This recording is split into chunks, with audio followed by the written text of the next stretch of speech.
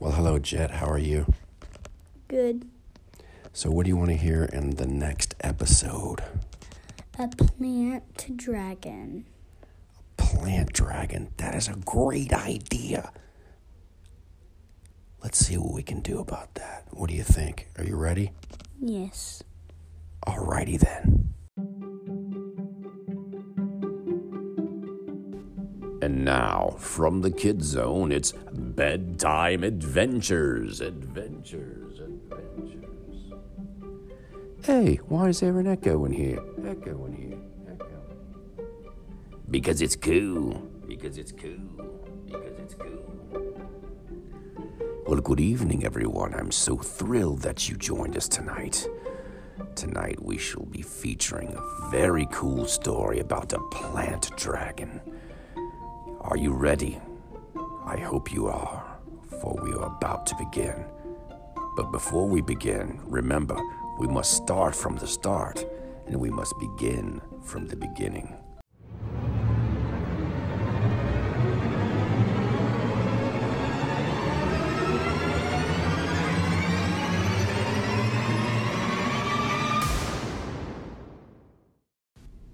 Now, Jett was having a very hard morning.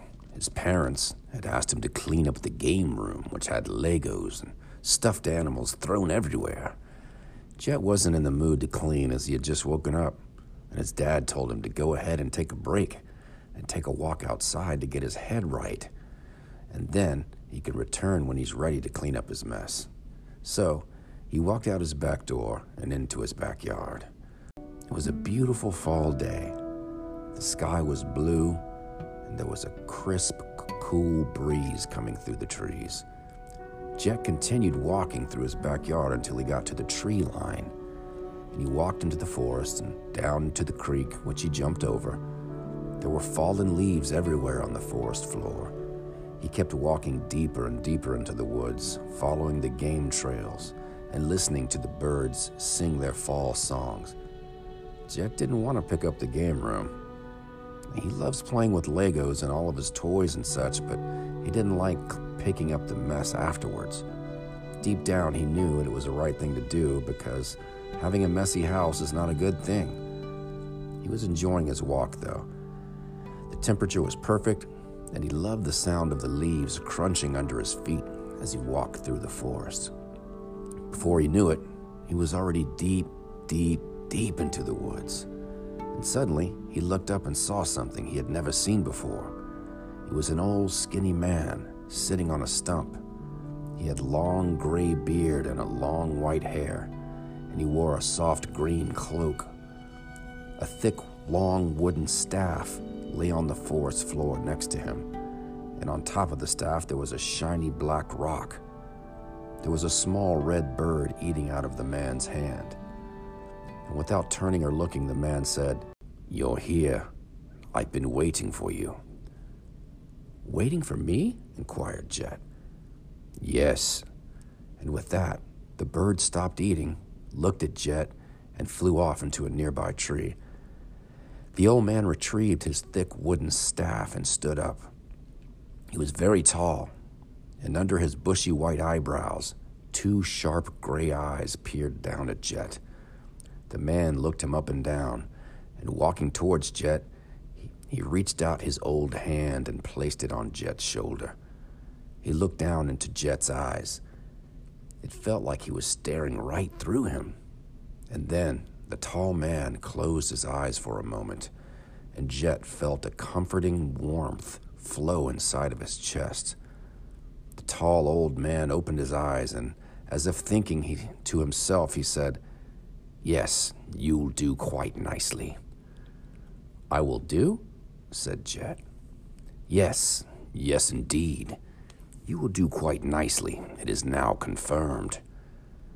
"What is confirmed? And who are you?" Jett was very confused. Looking down at him, the old man said, "You mean she hasn't talked to you?" "Who hasn't talked to me?" asked Jett. "The Southern Forest Witch." Jett thought to himself, Southern Forest Witch? Who could that be?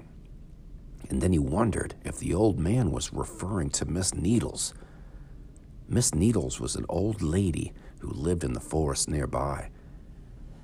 Jett and his brothers had met her last year and had had several adventures with her and several other characters in the forest. Curious, Jett asked, "Do you mean Miss Piney Needles?" "Yes, she is called this name by some. We haven't seen her since last fall when we were battling against King Rognot and his grumbles." "Ah, yes, grumbles. Loathsome creatures indeed. Well, if she hasn't talked to you, it must be for some reason." "Who are you?" Jett repeated. "I am Straelig of the North. Now, please listen closely as we don't have much time, for I believe that I may have been followed here. You must know that there is one in the mountains who seeks to destroy all that is good. He poisons the waters, and he burns the trees, leaving all of the animals homeless and hungry. And if he continues, soon we will have nothing left, and everything will be left in ruin." "That's horrible," said Jett. "Who is this person?" "Bortok. Once a good wizard, he has gone astray and left the teachings of nature. He now teams with the mountain trolls and the grumbles from all four lands, and he leads all of the lost dark creatures who have no good left in their hearts. Together they plunder the earth, wreaking havoc and leaving nothing but destruction and ruin in their path." The old man Straelig paused, and he looked up into the trees above. The red bird returned and landed on his shoulder and was joined by two smaller gray birds. Straelig opened his palms, and the birds flew into it and rested peacefully. He continued, "We have tried to stop them. The elves to the west, along with the fairy creatures of the southern forests, have united and attempted to put a stop to Bortok's attacks against our rivers and forests across the four lands. It has been difficult. Much has been lost. Many sacrifices have been made. Even with myself, the fairies, and the elven nation, we have been unable to stop it. Bortok and his creatures are simply too many, and they're too strong." Straelig looked down with an expression of despair, and at that moment a squirrel came from behind a tree nearby and climbed up his leg and nestled in his other hand. Seeing this, the three birds in his other hand took flight, landing in a nearby tree. Straelig softly caressed the squirrel's head, scratching behind its ears. The squirrel chittered contentedly, and Straelig took a deep breath and sighed. "All hope is not lost, though. There is a way. The one you call Needles tells me that you have a great knowledge of this forest and its creatures, that you have great compassion towards the land, and that you understand the ways of the forest." Jett looked at the old man and just nodded quietly. "Here, take this." The old man handed Jett a tiny leather pouch about the size of his thumb. "What is this?" asked Jett. "It's a Bromodir Seed. It's the last one known to exist. It was given to me by the Elven Queen." "A Bromodir Seed?" "Yes, a Bromodir is a plant dragon, as it is called by some. It is a creature born of the elements, and the only entity powerful enough to put a stop to Bortok and his foul creatures." Jett stared wide-eyed at the old wizard, intrigued.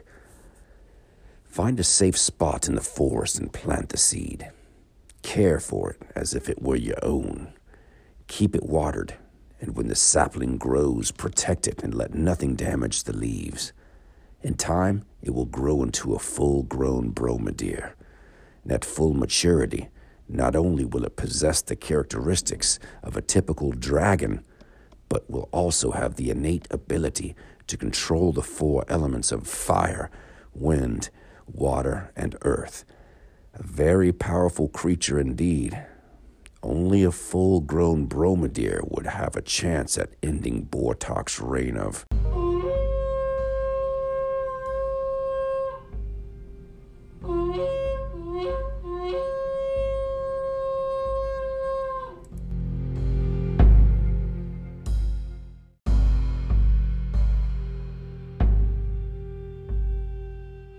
"What was that?"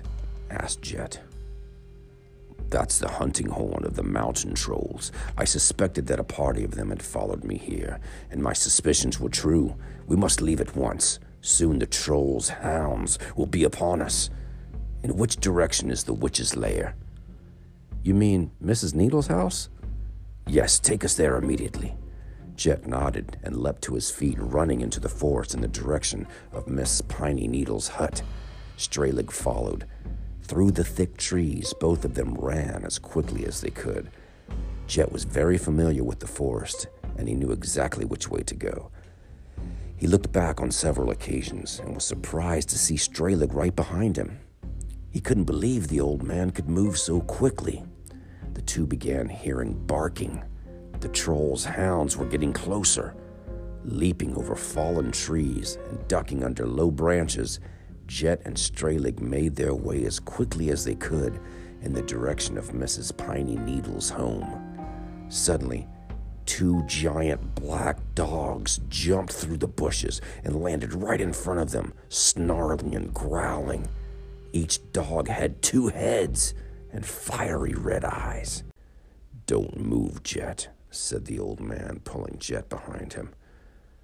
"That's good advice, Straelig. Unfortunately, it won't save him now." Ha ha ha ha ha ha.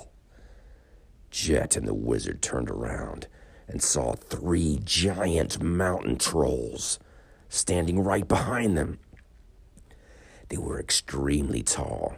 About 14 feet high they stood, with gray skin. Each one was fiercely muscular, and they wore nothing but brown pants, which were ripped down by the knees, and each one of them had a rusty axe, which was strapped to their back with leather bindings. Their heads were bald, and their shoulders were hunched over slightly, their knuckles resting on the ground as they stood in front of them. The biggest troll in the front spoke. "Your time is up, wizard. We have you surrounded. Surrender at once and hand over the Bromodir Seed, or we shall crush you into dust and feed you to our hounds."